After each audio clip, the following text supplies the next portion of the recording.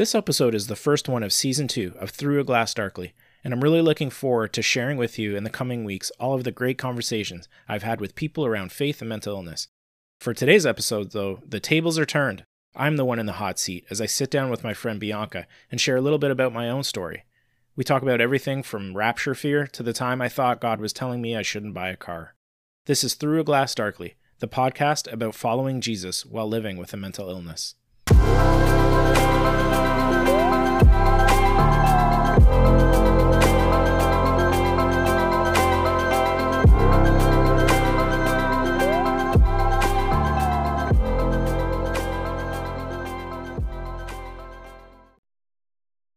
So today we are joined by Bianca, but it's a little bit of a different take because Bianca is actually going to be the one asking the questions. I'm in the hot seat. Today, and this was largely, I think, your idea. I hadn't even considered it, and then you were like, "Hey, when are you going to be a guest?" So we can blame you. We can blame you for that. Yeah, I have no problems with that.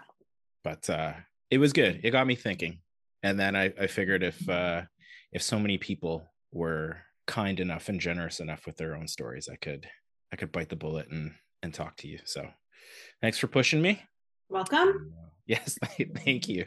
Yeah, this will be good. All right, well, let me turn it over to you then. Here we go. It's my debut as a podcaster. I know the world has waited for this for so long. A lot of emails. Yeah. All right, here we go. Matt, so you usually start with this question, and I think it's a really good one. Tell us about how you came to faith. Maybe you could tell us about like your growing up family and what role faith played in your growing up family. And yeah, maybe your first awareness of God. We'll leave that as open as you'd like it. I would say I grew up in the church. I think we've gone to church for as long as I can remember. Like even as a kid, I remember like very young. Yeah, being in Sunday school, and my parents signed me up and put me in Christian school from JK on. So that was, I mean, you spend a lot of time in school when you're a kid. So that was a huge part of my day, being in that kind of environment. When I look back, I think my mom was certainly the driver, I would say, of the whole faith piece in our family. She grew up Pentecostal. She's from Slovenia, and her dad was actually a pastor in Slovenia. I think it was a Pentecostal church. And overseas Pentecostalism of that time is an interesting beast, I'll say. So she has stories of like being like kicked out of her church because she was wearing jeans, or like oh, wow, or like really disparaging remarks made to her because she was wearing lipstick and stuff. Like it was very, very legalistic.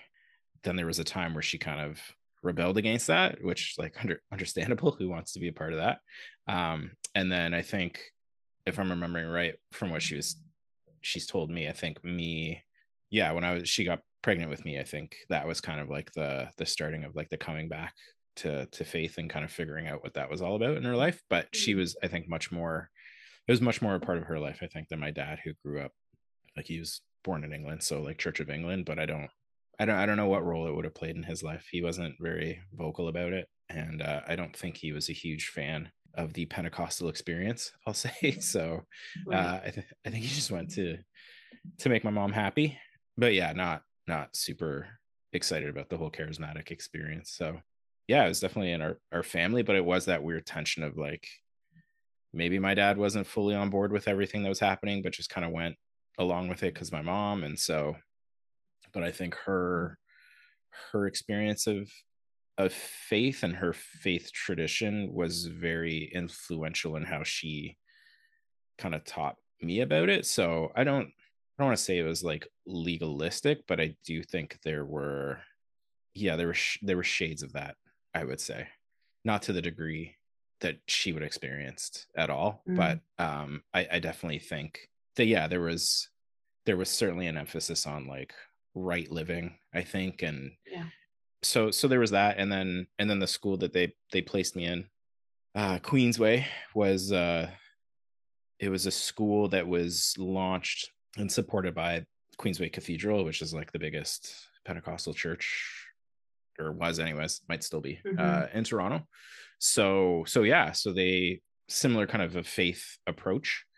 So yeah, I remember we'd have like chapel, and we're talking about God and things like that. But I think as I got older, yeah, there was certainly like more of an emphasis on like these are the things that you should not be doing if you're a Christian. So Right. um yeah, so I think like my real yeah, I mean, it's kind of jumping ahead, but I do think Mm-hmm. like anxiety was such a huge part of my like faith experience from a very young age. So like I remember going to like Heaven's Gates and Hell's Flames, and I've joked about it on this, yeah, Mm-hmm. on this podcast so many times with so many different people. But it was like, man, you got to be sure, you got to make sure you're right, or Right. else you're going to end up being dragged away from your parents into hell by Satan. So um how did that play out for you, like when you're like a young child? yeah, I was terrified. It was for sure Okay. like I don't know if all kids are this way, but like what kinds of sins does an 8-year old get up to? But I do think it was like, Yeah. yeah, like for sure I would be the one that wouldn't be living up to it. So like I better make sure. So So are um you saying like the sinner's prayer every night before bed, I don't think it was or I think it was more when it was like presented to me. So like, yeah, Mhm. I would get resaved at every Heaven's Gates and Hell's Flames Right. production that I ever went to. Hmm. Like that kind of a thing. Because I do Yeah. think it like played on the kind of like underlying anxiety of like, well, how can I be sure about any of this? Like I don't feel like I'm doing a great job. I don't even like, as however old, I don't even know what that would look like or what I thought in my head. But I think, yeah, that Right. anxiety was kind of always there. And then yeah, I think when you're in a in a context where there is an emphasis on yeah, the things that you're supposed to be doing, if you're living a way that is pleasing to God, then that just kind of exaggerates it, I think. So like Mm. the first kind of big things that I remember was like secular music, just like a huge Okay. thing. I remember them making us watch this movie Hell's Bells. Anyways, if yeah, I want, It, yeah, it was just like it literally, it was like a 45-minute movie of like, it was like a litany of all these secular artists that you should be aware of and like on guard against. And it was everything from like hardcore satanic death metal to right. Frank Sinatra's My Way, Oh, oh my right? gosh. Like Okay. everything Yeah. everything was covered. And you, um like, correct me if I'm wrong, were, a big punk rock fan. So this was pretty yeah, devastating. Yeah. yeah, I mean, this was even before I really got into music. So like, Yeah. they're talking about this stuff, and I was like, all right, sure, I guess I'll throw out my crisscross tape, like I don't know, sure. Right. um So but this yeah, is like like that you're was a really huge on thing. like the tail end or maybe the thick of like satanic panic. Like maybe you're getting True. Yeah. like Yeah. I think kind it's the residuals. yeah, Actually, yeah, my yeah. guess is the I feel like the Pentecostal church, and I have a complicated relationship with them. So I apologize if it seems like I'm being unduly hard on No. them. But I think Yep. it seemed like they were always a few years behind. So it's like, Yeah. I think maybe it hit them a little bit later. But did you think that when So you yeah. were that young? Or did you just like as you became into music, were you really selective about what you listened to because of all these kind of lessons that you've been taught to be very aware of the devil invading secular music? I think the music was probably is probably a like a microcosm of Mm, everything else, where it was presented as this thing that you should be fearful of. right. I enjoyed it, and so there was always like a deep ambivalence and anxiety around it. I really like this, but I'm told I shouldn't like this, and I don't know if I really understand why that's the case. And so I would like try and toe the line and like go through the phase of like, yes, like I'll get rid of all my CDs, and then I'd be like rebuying them like a month later, Okay. and it's Okay. like, no, I Yeah. like this too much. And so it was like that kind of a cycle of, yeah, like fighting against it and then like giving in, or in like a, yeah, in a fit of like religious fervor, like, yes, like I'm recommitting myself. And Yeah. then that would kind of die off. So yeah, so I feel like that pattern that I think the earliest I can remember is with music, but I think that pattern kind of played itself out, yeah, in lots of different ways. So yeah, like then I think of like, so teenage years and everything that's going on in there. And I think I genuinely did want to like serve God and be a good Christian. I don't know if I've fully figured out my motivations for that. Like I'm sure a lot of it was coming from a good place or like something that God was doing in my life. But I think there was a significant part of it that was driven by fear. And I mean, we'll probably get to this later, but yeah, like a sense of like, okay, well, this will fix me. I did struggle a lot with not feeling great about myself or like really, yeah, really not being happy with myself. And I think the gospel, as I don't even want to say as it was presented to me, I think it was a combination of how it was talked about, and I think just where I was coming from, that it was set up as like, well, this, like, there's something broken with you. And I was like, yes, that is true. And this will fix you. And I was like, great, sign me up. Yeah, I'm good to go. So yeah, but then I think it was the fixing was always very, very tied in with right actions, right? Like God is pleased with you as long as you're doing like these things. And if you're not, then he's displeased with you. And like there's the whole Pentecostal part of like, he'll remove his spirit from you, or like, whatever. Like this idea of distance, though. Like God can't use you. God can't be around you if you're sinning, if you're messing up. So yeah, I think for somebody that already kind of has anxiety, that's not a super helpful message to be receiving. So I think certainly like in my teen years, I think, yeah, it was the cycle of, going to youth group or going to conferences and stuff, and like getting really passionate about it and really wanting to be different or to serve God or whatever. And then life being life, and me not maybe living the way that I wanted to, or or making mistakes or whatever. And then just feeling like, okay, well, I'm failing. So yeah, like what's the point? And kind of giving up a little bit, and then, go to another conference and get your fresh dose of whatever. And so, yeah, just kind of like that spiral over and over again. I think of myself as a teenager, kind of like doing the same thing. I feel like it's a very similar story. We recommit at every conference, every altar call, but sometimes like I would just take it as like, oh, like Jesus's blood has covered my sin, kind of take advantage of that. Like I'm forgiven anyway. And I wonder if, I don't know, your Pentecostal upbringing, or maybe it's just my selfishness got in the way. Like there's something about this like weight of right living, like right action seem to matter so much. And is that like, would you say that's like a really significant part like of Pentecostal teaching? Or was it like more your upbringing? Is it a mix of both? I do think it is a strain of Pentecostalism for sure. So actually somebody that I talked to for the podcast for this season that hasn't come out yet, but like she talks about her experiences in the 70s and 80s Pentecostalism, and that was like, yeah, like really burn your records. Yeah, really, yeah, like don't go to the movies, don't play cards, don't, that kind of stuff. So I do think there is it's the holiness movement, I think origins of Pentecostalism, but I do think there was this weird, and again, I don't know if it was just me and like how I kind of was hearing these things and internalizing it, but I do remember there was always this really, really strong undercurrent of like proving yourself. Life was a test to show God how much you like loved him, or how much you were willing to give up for him, or whatever.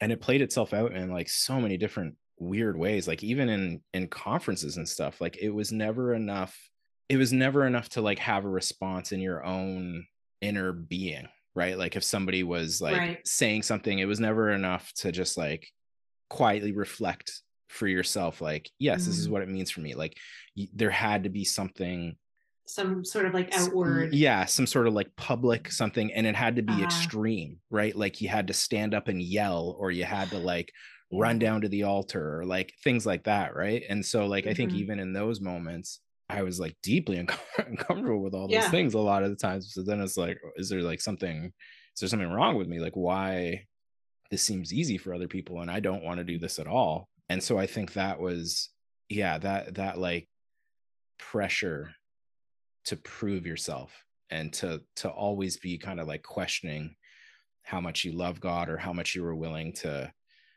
give up for God, like that I think Hmm. was very formative in how I understood what it meant follow to follow Jesus, and like what it Hmm. kind of like what he expected of us and what a relationship Right. with him would look like. Did your Yeah. peers, like, did you notice if your peers struggled with this as well? Did, Um, like, was there competition among you? Like, did you feel that? I don't know. It was Okay. weird. Like I don't actually think we talked about it a ton. Hmm. Um, yeah, I don't know.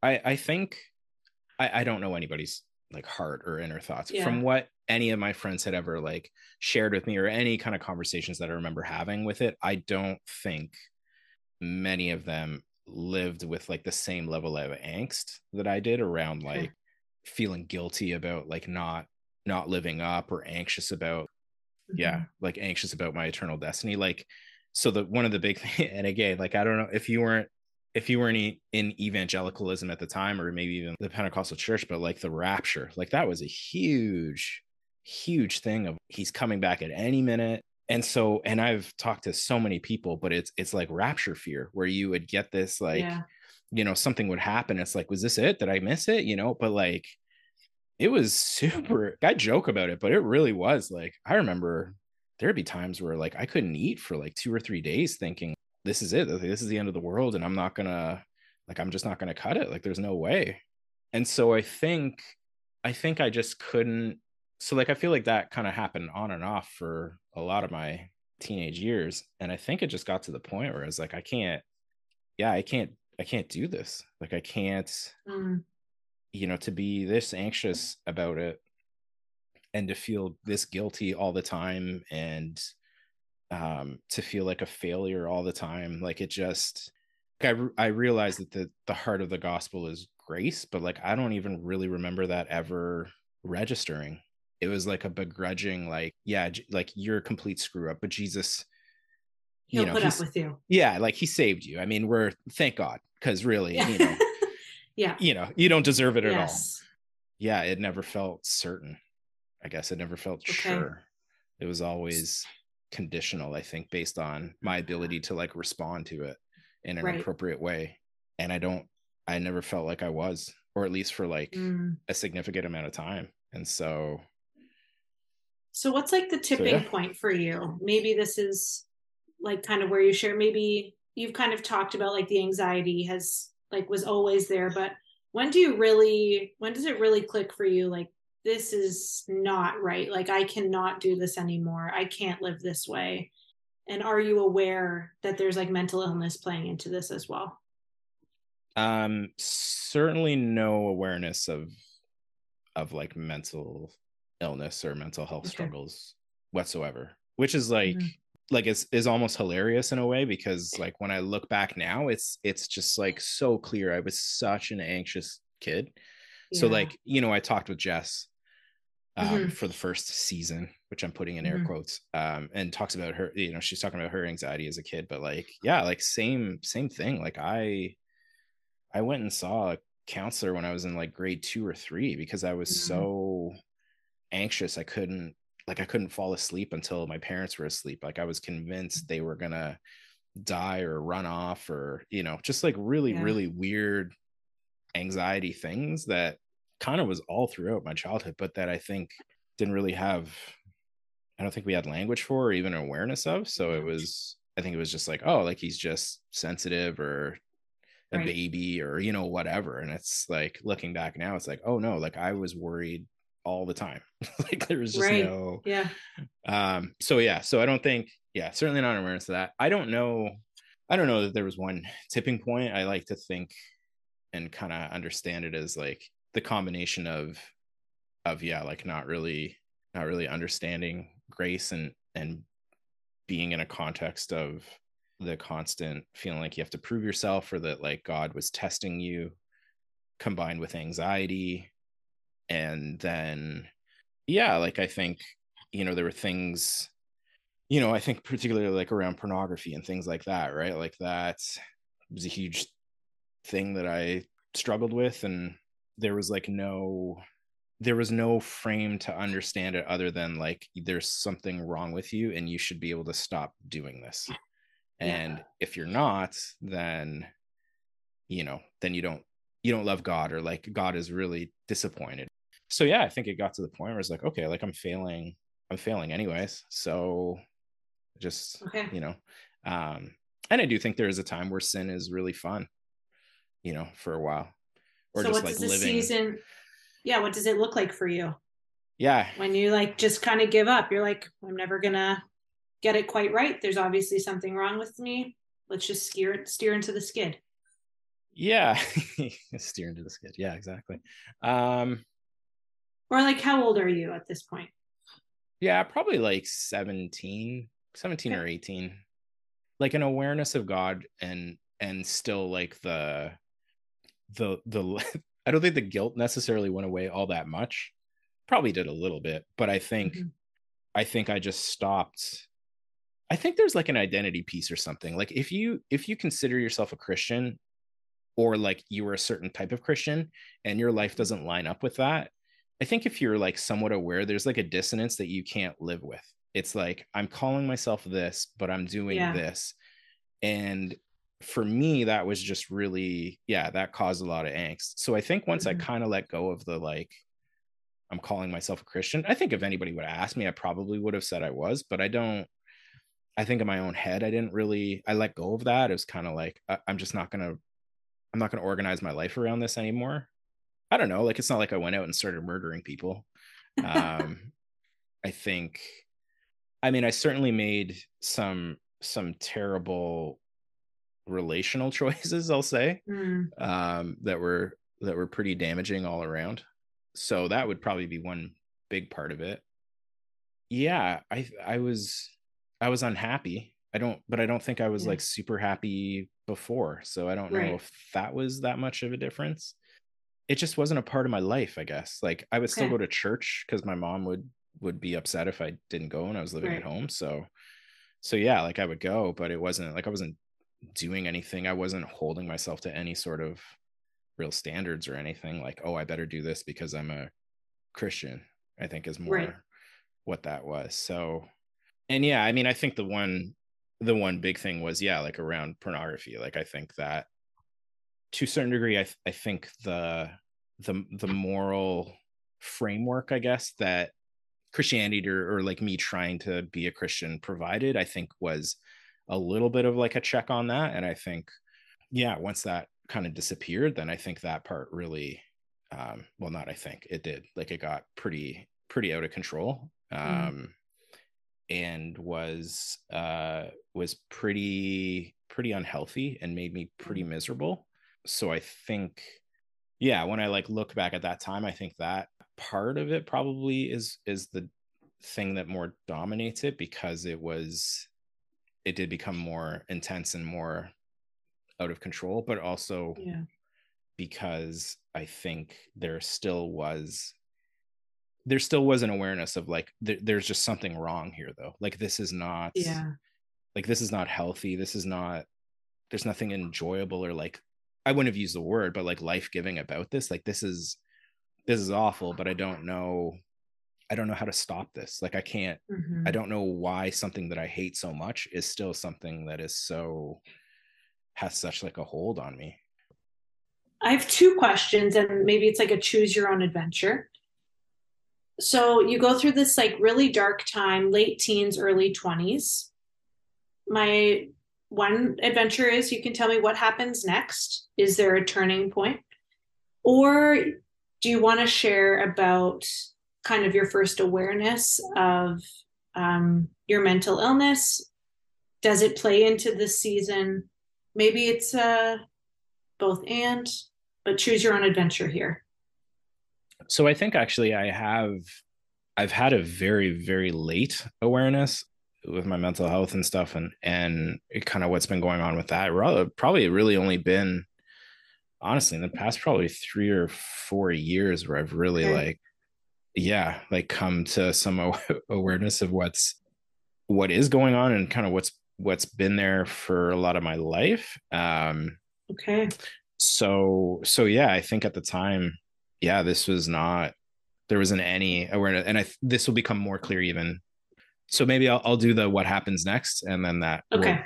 will lead into what really what clearly should have been signs, but weren't Mhm. for various reasons. Yeah, I am not making healthy choices, and I am really, yeah, really not doing well, I would say. Mhm. In pretty much all parts of my life, probably. But I was living at home, so I would still be going to church.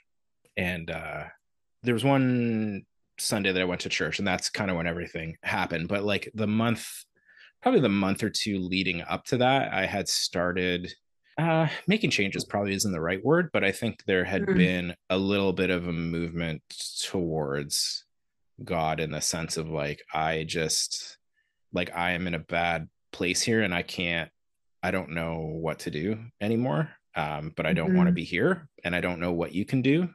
But Yeah. um, yeah, honestly, it was just kind of prayers like that. Like, I hate this. I hate myself. I don't know what to do. Is there like anything that you can do here? So yeah, so like I said, I was still going to church, and so I went to church this one Sunday, and like I said, I'd been kind of like these like very simple prayers probably the month before. So anyway, so I go, and there was this guest speaker at the church, and I honestly don't remember if he was like preaching and this like came up at the end or right when he came up. But so this is a very Pentecostal thing. So this is why like I have Mhm. such an ambivalent, like, I feel like there were so many things when I look back, it's like, man, they really like missed the boat on that, or that was super Mhm. damaging or whatever. But then, as the story will tell, only the Pentecostals would also be like, there's a speaker that comes up and he's like, God is telling me that there's 3 people in this room that he wants to, like, I don't even remember the words that he used. Let's just say deal with, or like whatever. Deal with sounds ominous. So a Yeah. gentler form of deal with. So, anyways, Okay. so he says that, and 2 people go up, and he's like, no, there's still one more person here. I'm dying. Like, oh no, Yeah. this is bad. And I was like, I'm not going up. And he's like, it's a young man. I was like, oh, I'm still not going to go up. And he came. So our church was divided into 4, basically like pew aisles, where they were Okay. like 15, probably 15 people could sit on them. And there was like 4 sections of it. And he comes to my Okay. section, and he's like, it's a young man in this section, whatever he says, like God wants to, whatever. And I was like, okay, okay, I guess it's me. Um, Oh my gosh. so Pentecostal in the sense of like, I don't know too many other faith traditions where they'd be like, God is telling me this, just completely like, this isn't a script. I'm just like putting myself out there. I could be completely wrong. And then it was also super Pentecostal because I had to walk up to the front and like get prayed Oof. for. So, Yeah. so it was a long walk. It was a long walk. I'll say that. And your mom is there. Yeah. Like, I think I had to, yeah, walk past my dad to like get there, which was, yeah, it was all Oh. sorts of awkward. But like, when it's like that, I want to say miraculous. I've said it to other people, and they're like, well, it could have been like, okay, sure. Like, there can be many interpretations, but I don't, anyways, I won't get into that. I'm going to call it miraculous. Yeah. Take it for what Yeah. it is. Yep. From kind of like that point on, like literally to the day, like my life changed. Like Wow. it just did. Yeah. I really was different. Like, the idea of like born Mm. again is it's a picture that makes sense to me because it was like my experience. Wow. Um, and again, like, if we're getting into deep theology around like salvation, was I already saved and this was just like an important part of my life, or this was actually the time when I got saved? I don't really care. It was just this really significant moment that I would say kind of changed the trajectory of my life, probably. Mm-hmm. um and it's funny, like, I think the most enduring thing about that experience, I think, was like this awareness or like openness or whatever to like God loving me. Like, I feel like that was Mm. like the main thing, where it was like I had all these things going on in my life and all these things I was ashamed of or struggling with. And there was, I think, in that moment, like a really deep sense of like none of that matters though. Not that it doesn't Whoa. matter in like, Yeah. but like in terms of like relationally or God's love for you, like it that doesn't stop it. Does And that I think stick? no, not at all. Okay, great. Not Yeah. at all. But it's a moment. It's like a crack. Yeah, for Like the sure. lights. Yeah, yeah, yeah. Okay. I think that was like the most compelling part of it, was because I was so deep in shame, and Mm-hmm. like self-hatred. So I think to have this, this like very tangible experience of like, okay, but I don't feel that way about you, I think was Mm-hmm. pretty liberating. Of course. So yeah, so I mean, I think if you were to ask other like family members or people who knew me at the time, like I think it was like a pretty radical shift. I think at first it wasn't even like an effort thing necessarily. It was just like, oh, like this is just how I want to live now. Like I don't, Mm. you know, and then So what does obviously that, like, sorry, what does that look like? Like I went from this to this, or like I was doing this, like what happens with like the pornography? What happens with like the shame spirals? Is there yeah, just like, so yeah, what happens? yeah, so like specifically I think with the pornography, like I want to be careful when because this is not, I wouldn't even see this as like the majority experience. And Yeah. I wouldn't say that this has even been my experience since then, like the whole time. But certainly for that time, it was like a switch. Like it just, Mm. the day before, I would say I had no control over it. And then the day after, it was like, oh, I can actually like, I can say no to this. Like Well, this yeah. is something I can walk away from. Mm-hmm. Yeah, like anger and yeah, like the self-loathing and all that, like that. I wouldn't say that was like a switch, but certainly there was a heaviness, I would say, that was lifted. And I think I felt free, I think is Mm. probably the best way to put it. And like Yeah. free to be a person I didn't think I could be, I guess, or Mm. didn't know was possible, or like, and yeah, it was exciting.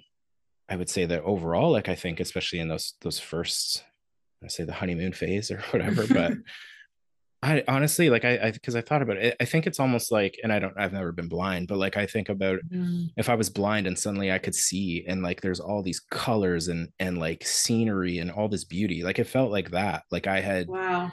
I had been blind, or like I'd only ever seen gray, and now, Mm-hmm. life was like full of color and hope. And it sounds hokey, but like I don't know how else to That's describe it. beautiful. Like Yeah, it that's beautiful. it felt alive. So yeah, like a really transformative moment. And like I think some really Mm-hmm. beautiful things happened like as a result of that. And like I had some really, I would say like significant experiences, like personal experiences with God. um Mm. so yeah, so that was really good. But I think, and this I think is where like now looking back, I think mental illness was like, okay, wait a second. Like wait a second here. um Yeah. where I think that in the midst of yeah, like those really positive experiences and like really transformative, um this really transformative moment, and like I really was a different person. But there's still, yeah, there were still some really unhealthy things I think that were going on. And I think that after this transformative moment happened, I think a lot of those things were channeled into, like a religious expression, Okay. if you will. So I mean, the main thing, and the thing that I thought of when I was considering doing this, was around the anxiety came back in a very significant way, I would say, Mm. and pretty quickly. And it was very much around, kind of like it had been before, but I think it was almost, yeah, it was almost worse. It was more, yeah, more powerful or whatever, um Mm. around, yeah, just around like religious performance, Okay. I think was a big thing. and again, still being like in the Pentecostal world, I don't think, again, I think it was a combination of like messages that I was hearing, plus all of my like mental illness stuff, plus all my previous experiences. But it did feel like there was still this emphasis on, okay, but you have to, like, you're gonna have to prove yourself. Every day was a test of like, how much do you love God? Like, do you love him enough to, like, there used to be this joke of like, don't ever tell God you're never going to go to Africa because he'll send you to Africa. Like that Right. kind of a thing, right? Where it's Yeah, like yeah, yeah. God knows, yeah, the vulnerabilities in your life. And it was never like, there was like never a suggestion, I don't think, of like God would ever be interested in like protecting those things or like being gentle with them. It was like, no, like those are the things that God's going to go after, to make you prove how much you love him, Mm. or to make you prove how dedicated you are, or like how, in my case, very much around like how grateful you are to him for like what he's done in your life. So I think something that I truly believe did start off with like a very grace filled experience, very quickly turned into not that, where it Right. was a lot of like guilt and fear and anxiety around, okay, but are you living up to this now? I don't know how to describe it other than to give examples. So like Sure. I would be tormented by the thought of like, does God want me to give up my TV? Which like I Okay. say it out loud and it's like, you're a crazy person. But yes, actually, Okay. like I'd be praying and it's like I'd have this sense and it's like, does God want me to give away my TV? Like, should I do that? Wow. Should Yeah. I? And then I would like spiral though. Like, I don't want to Mm. give away my TV. Like, I like watching TV. And then it's like, well, if you loved God, this wouldn't even be an issue. Like, Right. how can you compare TV to this salvation that God has given you? That's where it would go. In those moments, does it feel like, can you identify, like, the enemy's voice? Like, are you putting a name to that? Like, are you like kind of arguing with the devil or with yourself? Like, do you see, No, it's or like, God. it's God, it's you and It's God? God. Yeah. Yeah. Like Okay. God wants this Interesting. of me. And yeah, I can't give it to him. I'm not good Or enough. I don't, I'm yeah, yeah. okay. I'm not good enough. I don't love him enough. I don't have enough faith. So you're right. Like, you're kind of right back where you were, Oh but yeah, but much worse much actually. worse. Yeah, because So interesting. I think I was a lot more invested in the sense of like I really felt like this was the right thing, and like I couldn't deny like what had God had done in my life. Like there wasn't. Yeah. So it was I would say it was much worse, and like that like one example played out hundreds of times over like Right. I was thinking about these stories when I was thinking about talking to you, and it's just like, Hmm. what the heck? But Share even another now, one. there's I would go to the movies and like as I'm like paying for my ticket, like racked with anxiety and guilt of like, should I be watching this movie? I think God doesn't want me to watch this movie. I shouldn't buy this ticket. Oh, but I'm here with my friends. Like I can't just back out now. Okay, well, I guess you don't really love God. So I wouldn't back out. I'd buy the ticket and then I'd be Hmm. miserable because Okay. I'm like failing God. Did you We ever punish yourself? Not like self-harm or anything like that. Hmm. I think it's probably like a combo, like punishment slash showing how like committed I was or how much I did really loved him by Right. like then like trying to do things that were really difficult for me to do, and then being Oh, like, oh, okay. like this is, I failed here, but I'll make it better here. Right. Oh my gosh, yeah. So the first car I ever had new, my dad, he must have like leased it. I think that was the deal. Actually, I went to school, I paid for my tuition and all that kind of stuff, and they paid for the lease. So Yeah. him and I went to the dealership to like take a look at this car. Yeah, so we're in the office with the car salesman, and we're like wrapping it up. And I honestly I don't even remember. He said something about Christianity or something, and I'm like, oh, I should say something here. Like this is my chance to like witness. Like this is Okay. it. Yeah. If anybody knows, like I don't really say hi to people. Like that's just not me. Yeah. So I didn't say anything and just, oh no, this was it. Sorry, it was. Oh my god, it's so embarrassing. Okay, so yeah, so we're like about to sign the papers, and I have it in my head. God doesn't want you to get this car. There is like another car out there that if you just have faith and not get this car, you can get another car. Like God, this is what God wants you to do. And I'm sitting in the dealership office, like sweating, thinking, this is not right. Like I don't even know if I would consider it sinning, but Right. yeah, it This is was close. outside of God's will. Yes, this is outside of God's will. This is like another way that God is like testing or whatever. Wow. Yeah. And of course, I don't say anything and we sign it and it's a great car, but like I'm just like racked with guilt of Every time like you drive it? no, it like it would pass, but certainly Okay, for good. like 2 3 days afterwards, like I've failed. Like this is God knows what else was out there that I could have, like he had this blessing for me maybe that like very Pentecostal, that one. But Yeah. so yeah, so it was that over and over and over again. But the main way that it played out was through evangelism. So Okay. Pentecostals, maybe all evangelicals, I can only talk from my Pentecostal experience, Hmm. but certainly at that time it was very evangelistic. Yeah, you Don't should miss be, an opportunity. don't miss an opportunity. And I remember so many, I vividly remember this one story this guy told. He was a speaker at a youth retreat. And he's like, yeah, I was like driving and I felt God tell me to pull over at this gas station. And I went in and I felt God tell me that he wanted me to ask this woman how he was doing. So I asked her and she pulled out a shotgun and was like, I told God that if nobody came in tonight to ask me how I was doing, I was going to kill myself. This was a story that he told. Oh my gosh. The moral being always listen to God. You never know whose life you could save, right? So when you have anxiety, that is not a helpful lesson because you can't let go of that. No. You are You pass responsible. every gas station and you're like, Yes. there's somebody in there. Do you ever act on any of these things? Like, do you have a moment where you're like, I sense God calling me to the gas station and I Yeah. need So to go? Okay. so this is how it played out. Mm-hmm. This constant like is God asking me to do this thing Uh, really like reared its head with this whole evangelism thing where I felt like God okay. constantly wanted me to be talking to people about Jesus. And like Okay. not like, hey, here's your friend who's like opened up. This is like a beautiful opportunity to share about the hope that we have in Christ. It's like Yeah.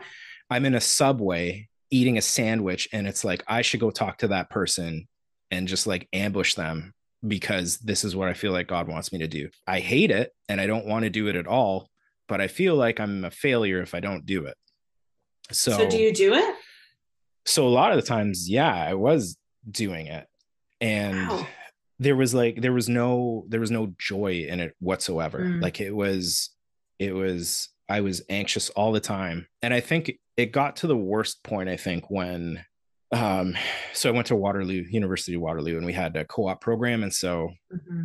on my co-op terms, I would usually get a job in Toronto. And so I could live at home and then take the GO train in. And the GO train is like fertile evangelism. Oh, It's it's a great it's a, soil. the It's ripe great soil. it's a ripe field. I took Um, the GO train too. I know. I know it well. yeah, and I Oof. mean it 100% isn't because nobody wants to talk and like they hate you No. if you breathe on them. So No. They did institute the quiet zone yeah, in my too late, later years. Too too late late for for you. me, sadly. I Um, understand. Okay, so you're in fertile evangelism soil yeah, on the and GO train. so Yeah. every day there was this like yeah internal pressure Mm, and angst about like I got to be telling people about Jesus. Like I this is something I need to be doing, even though I hated it. Um, yeah. and it like I want to be like it. I think it actually started from like a really good place of like I can't believe that this is what God is actually like. Yeah. People should know about this. Like this, Yeah. that really Yeah. was I think where it started. Yeah. But combination I think of my experiences and my mental illness, the anxiety and stuff, I think it very quickly morphed that into you have to perform. It's going to be things that you hate to do, but Mhm. you have to do it to prove yourself. So I mean I would read like obviously Christian books on the train and hope like somebody would ask me a question and then pounce. But like no one ever really did, Right. much to my sadness. Don't hear this the wrong way, and hopefully people still think I'm a Christian after this, but I kind of think that was God's mercy for you.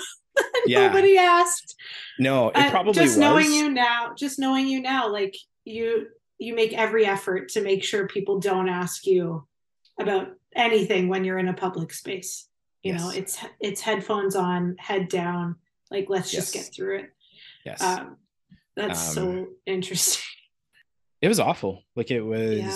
it was this overwhelming pressure to do this thing that I didn't want to do, that made me Mm, feel really, I didn't want to, yeah, I just didn't want yeah. to do it. But then feeling like a failure who didn't love God if I didn't do it. And like Right. in my really darkest moments, it'd be like, and I really remember having this thought. There's this passage in Revelation where it talks about the lake of fire, and it says that the people who go there are the liars, the cowards, and there's like a few other people. It's a long list. But I'm like, that's me. Like I'm the coward. I won't Wow. I won't talk to people about. So that was my mental state. Like that's where I was at. Um That is and heavy and overwhelming and dark. yeah, so I was never like officially diagnosed, but there was a Mhm. podcast that you recommended to me probably about a year, maybe even more than a year ago. It was about religious scrupulosity, which is this Mhm. like this, it's Yeah. basically religious OCD, where Mhm. it's this compulsion to do this activity that you cannot, yeah, like you have to do it in order to get relief, which is very much what this was. It didn't Yeah. matter really how it went. Like I just needed to do the thing and then I would feel relief for a little while until there was like a new person that I was supposed to talk to. So yes, want to be clear, no formal diagnosis, but when I listened Mhm. to this podcast and they were talking, I was like, oh, oh, so that's what that was. That is 100% it. You seem to not be doing this anymore. You know, you're not reading your religious books on the GO train, hoping that somebody asks you about it. When did things change and how did things change? And then maybe talk about like your view of God. Like how does it all change for you? Because it's pretty like just knowing you now and not knowing you then, I wouldn't have known this about you. You seem to have like a very different perspective and live out of a very different place now. In terms of like the like religious scrupulosity Mm-hmm. specifically, I think that it lasted a long time. Mm-hmm. Like I would say probably years. I think it was at its very worst for like a few months, but I think for sure that was like something that was operating for 3, 4, 5 years. Okay. I don't really know. I don't really know what happened. I think, and maybe this means that it wasn't religious scrupulosity because it just kind Mm-hmm. of went away. Although I don't, it went away in the sense of like I didn't have that much angst over those specific types of things anymore. Okay. I think I kind of just had to get to the point where I was like, I actually like physically can't live this way. And Yeah. so I almost just have to accept that. I would say it was somewhere between like I'm a failure or this is just all I have. And so if this isn't good enough, then I don't know. Like I don't know how to Mm-hmm. finish that sentence, but like I clearly have tried very hard to do this and I can't do it anymore. So Yeah. this is kind of where that's at. So it certainly wasn't like replaced with any like enduring beautiful vision of God's grace. It was more Mm-hmm. like I think it was more exhaustion, Yeah. and almost like a choice to just like not think about it. I think Okay. for years I just lived with like I don't know how to understand what that was, and it could be that I was like completely wrong about it, and I am like a total failure. But yeah, more just like kind of tucking it away in a corner Mm-hmm. and being like, okay, Okay. I'm just not going to think about that. Yeah, I think anxiety probably still. I don't think it was ever that. I don't think it's been that severe around religious stuff since then. Mm-hmm. I think yeah, the residual beliefs I guess that were driving that. I don't know if they've ever really gone away. Of like this is how God operates. Like He will Okay. require things of you that are really difficult on purpose in order to to like test your love or your commitment to him or whatever. Mhm. I'd say that probably still is lurking there. I think it's probably, yeah, like I said, probably in the last 3 or 4 years really that has been where I've kind of had I think the awareness of like my anxiety and depression, then to like Mhm. take a look back and say like, okay, so like that's actually what was going on. Yeah, it's funny. Even now, I think I could say that that wasn't God, but Mhm. I can certainly say like there is 100% anxiety going on there. Like Right. that is not, those are not normal. Not everybody thinks this way, I guess. But there's Yeah. still a hesitation to say that wasn't God, in the car dealership. I think the difficulty for me is that I think that view of God is just so ingrained that like, yes, I can say that that was the anxiety, but Mhm. my view of God as like the one who tests and the one who like requires difficult things like that, I think is still very much rooted in me. Mhm. So those two aren't easily teased apart, I Right. think. So yes, I'm not anxious anymore about like, does God want me to give up my TV? But I do struggle with, okay, I don't really know how to think about God then. Like Okay. that at least made sense to me, as sick really as it was, or Mhm. like unpalatable. It was, yeah, it was a frame that made sense to me as much as I maybe Mhm. hated it. And so I think yeah, now it's more like, okay, well, I don't, yeah, now what replaces that?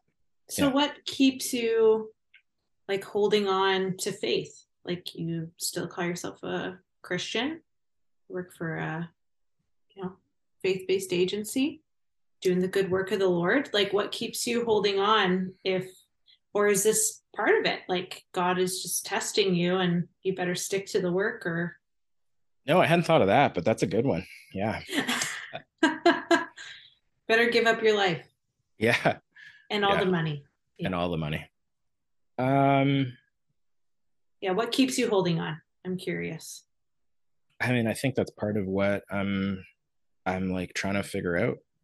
Yeah, I think for a long time there has been yeah, there's been a like a moving away from maybe ways that I understood faith in God, but I don't think there's been anything that has replaced it yet. So what keeps me hanging on? Well, like I feel like a terrible Christian. I don't think I'm like doing this particularly well. So yeah, I think a part of it is like yeah, I mean, there's that story, I think it's in John, where John or Jesus just says these like outrageous things about cannibalism, basically. And the Jews are really upset with him and they all leave. And then he says to his disciples, like, well, are you going to leave too? And they're like, where else are we going to go? Like, you have the words of life. Like, I feel like that a little bit of like, Yeah. I don't know. Yeah. there's like nothing else in this world that feels like it gives life either. So Mm, this, I shouldn't say either, but like, yeah, sometimes that's how it feels, I think. So I don't know. Yeah, nothing makes sense the way that this does, as like difficult as it has been mhm. in the past. I think it's really come out kind of with my kids, right? Where I don't want them to know anything about the God that I knew growing up. Like, I don't Yeah. want their experience of him to be anything like it was, like mine was.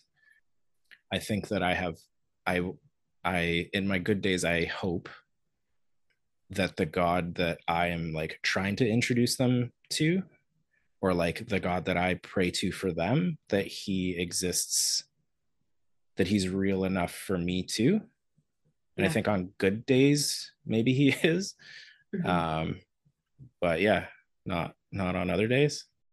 Hey, maybe we didn't really get into it, but yeah, like depression makes that difficult too. Like when your brain is Yeah. telling you things about yourself or about reality that aren't really healthy or true, like it's hard to like Mhm. have a clear, lovely view of God. So yeah, I think a lot Mhm. of it is wrapped up in that too. Oh, Matt, thank you for sharing. Um, Yeah. and thank you for not putting a bow on this. I would like one to make me feel better, but that's not what Okay. this is about. Yeah, no. I it is uncanny what kids do to our faith. Like if we were wrestling before, we're now like, I don't know, we're really in the octagon. Hmm. Um, yeah. So I just think like what a gift those boys are to you, even though it's so hard to be a parent, but that like they're changing kind of the way that you see God. And I think like when you say like on my good days or like in, you know, when I'm having a good day, this is what I hope I can hold on to, who I'm presenting God to be to them. And that's some good news.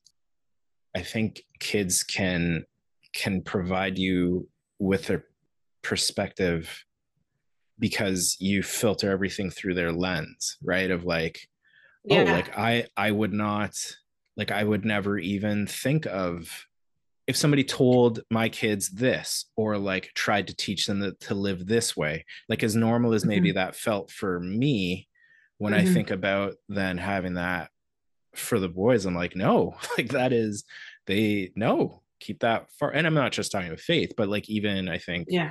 in terms of like upbringing and stuff, you know, it things that maybe you grow up with and you're like, oh, that's just normal. And then you're like, but would I do that to Mm-hmm. my sons? Like, would I want them to experience that, or would I want to whatever, you know? And you're like, oh no, Mm-hmm. actually that's really unhealthy. And then it makes you think like, okay, well, if it's unhealthy for them, then maybe it wasn't that normal for you either. Right. um i think the I think the thing with anxiety, well, I think, yeah, I mean, anxiety and depression, right? The thing with anxiety is I think that yes, it's like a mental illness, and there are, I'm sure there are chemical things with it in terms of like how your brain processes things. But Mm-hmm. I think I don't want to speak for everybody, but I think a part of anxiety is around the idea of like safety, right? Or Right. like anxiety is the thing that keeps you safe, Mm-hmm. either like by like convincing you that like this is, anxiety is like the thing that prepares you, and if you're prepared enough, you won't, you won't get hurt as bad, or like the Right. worst won't Right. happen, or whatever it is. Mm-hmm. So yeah, so I think that that's why, like, even if, even if you can, if there's a part of your brain or your experience that can objectively say like, oh, like that is not healthy, that is anxiety or whatever, Mm-hmm. there is that other part of you that I think, especially if you've lived with it for a while, that you're just like trained to like, this is the thing that keeps me safe. It is safer to believe that God is like this because I'm more, because if he's, I If don't know, he's yeah, it's not a like weird that, thing. If, yeah. yeah, if And he's not I'm, like yeah. a, or if he is and I don't react to him Yeah. like this, then and then if you combine, not combine, but like depression then tells you other things about, Mm-hmm. like, about yourself or about the world, and unfortunately those things are often really negative or dark, and so a very, yeah, unhealthy view of God, I think it makes sense a lot of times for somebody Yeah. who lives with depression, because yeah, that's just kind of the reality. So a God who is angry, or who sees you as a failure, or you feeling like a failure, like all those things, it takes a lot of, yeah, it takes a lot of work to like actively fight against that and try and believe something different. But like you said, I Mm-hmm. think that's where things like kids are very helpful, because you have this, like, again, on good days, but like this objective thing that you can hold on to and be like, no, like, no matter what my brain is telling me or whatever, like I know that I don't, that is not what I want for them. And like that is Yeah. a good thing. And so maybe I can hope for that for myself too. So Mm-hmm. kids, you know? Yes, I do. I do know one of them. I guess it can be my last question. I know we've gone on long, but what have you found like particularly helpful or healing for you? Kind of in your perception of God or in your faith journey or in like your mental health journey as well. Yes. I can Yeah. think of a few things. So I think, Right. and again, this is actually something that I'll talk about in another interview that I did, but Mm, there came a point in my like Pentecostal experience where again, and I really don't want to make it seem like I'm dragging the Pentecostals here. That's just what I grew up in. Yeah. So it's possible that it's like this in many evangelical faith traditions, but I think that I increasingly noticed that a lot of the worship music, for example, was very it was very focused on the experience of the worshiper. And I don't even necessarily mean around like trying to get somebody to have an experience, but even like a lot of the songs were like about how much I love God, or like how much right. when you're not there for whatever reason, mental illness or just whatever, those songs suck. Like you can't, they just make you feel worse. Like, what are you gonna like? I don't know how much I love God. I don't feel like I love him very much, or whatever, fill in the blank. So I think even just like old hymns, and I'm going to sound like such an old curmudgeonly man, but yeah, like I think like liturgy and some of the more traditional older hymns are helpful because they don't really talk about our experience. Like it's not in the equation.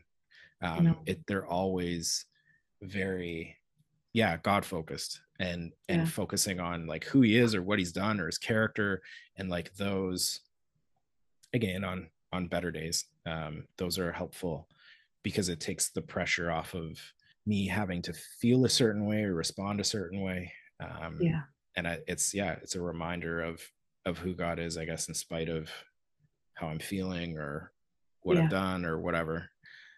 So I find that can be helpful. Yeah, it sounds counterintuitive, but I mean, for me, like one of the that we didn't talk about, like, but one of the big manifestations of my anxiety around Christianity and religion was like reading the Bible, where it kind of got to a point where I couldn't read very much of it without feeling just really like ashamed or condemned. And like there would be passages that other people I think would like read and like, oh, this is so hopeful or whatever, and I'm like, have you read like what that, like, I'm not that, like, that is not so it's been helpful to read the Bible less and like less often, and like there's probably only like at this point, and I hope that will change at some point, but I think at this point there's only a few parts of the Bible that I'm like reading because they're the parts that I can handle, I think, at this point. So that's been good. I think those are the main things. I think like just in terms of mental health in general, like being outside as much as I can has been good. I don't know, there's just something about being outside in nature. I think it's scientific. I think I read that somewhere. So just like little things like that. And I think deliberately building in, trying to build in things that aren't performance-y, I guess, that like are just trying to enjoy them for just the sake of the fact that you're doing them rather than any specific outcome or goal or anything like that. Those would probably be the main ones. That's great. Thanks, Matt. Thank you. Thanks for sharing. That's our show for today. Special thanks to Mark Calvitis for the podcast cover art. This podcast deals with some pretty serious topics. If you are struggling with your mental health or are thinking about suicide, please reach out to a trusted friend or some other person you know loves and cares for you. There are also professional supports available. Please go online and visit Crisis Services Canada to find the distress centres and crisis organisations nearest you, or call the Canada Suicide Prevention Service at 1-833-456-4566. They are available to talk 24 hours a day, 7 days a week. If you are under 29, the Kids Help Phone has professional counselors available to provide confidential and anonymous care. Call them toll-free at 1-800-668-6868 or text the word CONNECT to 686868. If you have any questions, feedback, or suggestions about today's or any other episode, please email podcastdarkly21@gmail.com. If you appreciate and enjoy this podcast, please subscribe or give it a rating on whichever podcast app you use, since apparently that makes it more likely other people will find it. Finally, because it's always good to end with a blessing, may the Lord bless you and keep you. May the Lord make his face shine on you and be gracious to you. May the Lord turn his face toward you and give you peace. As always, thanks for listening.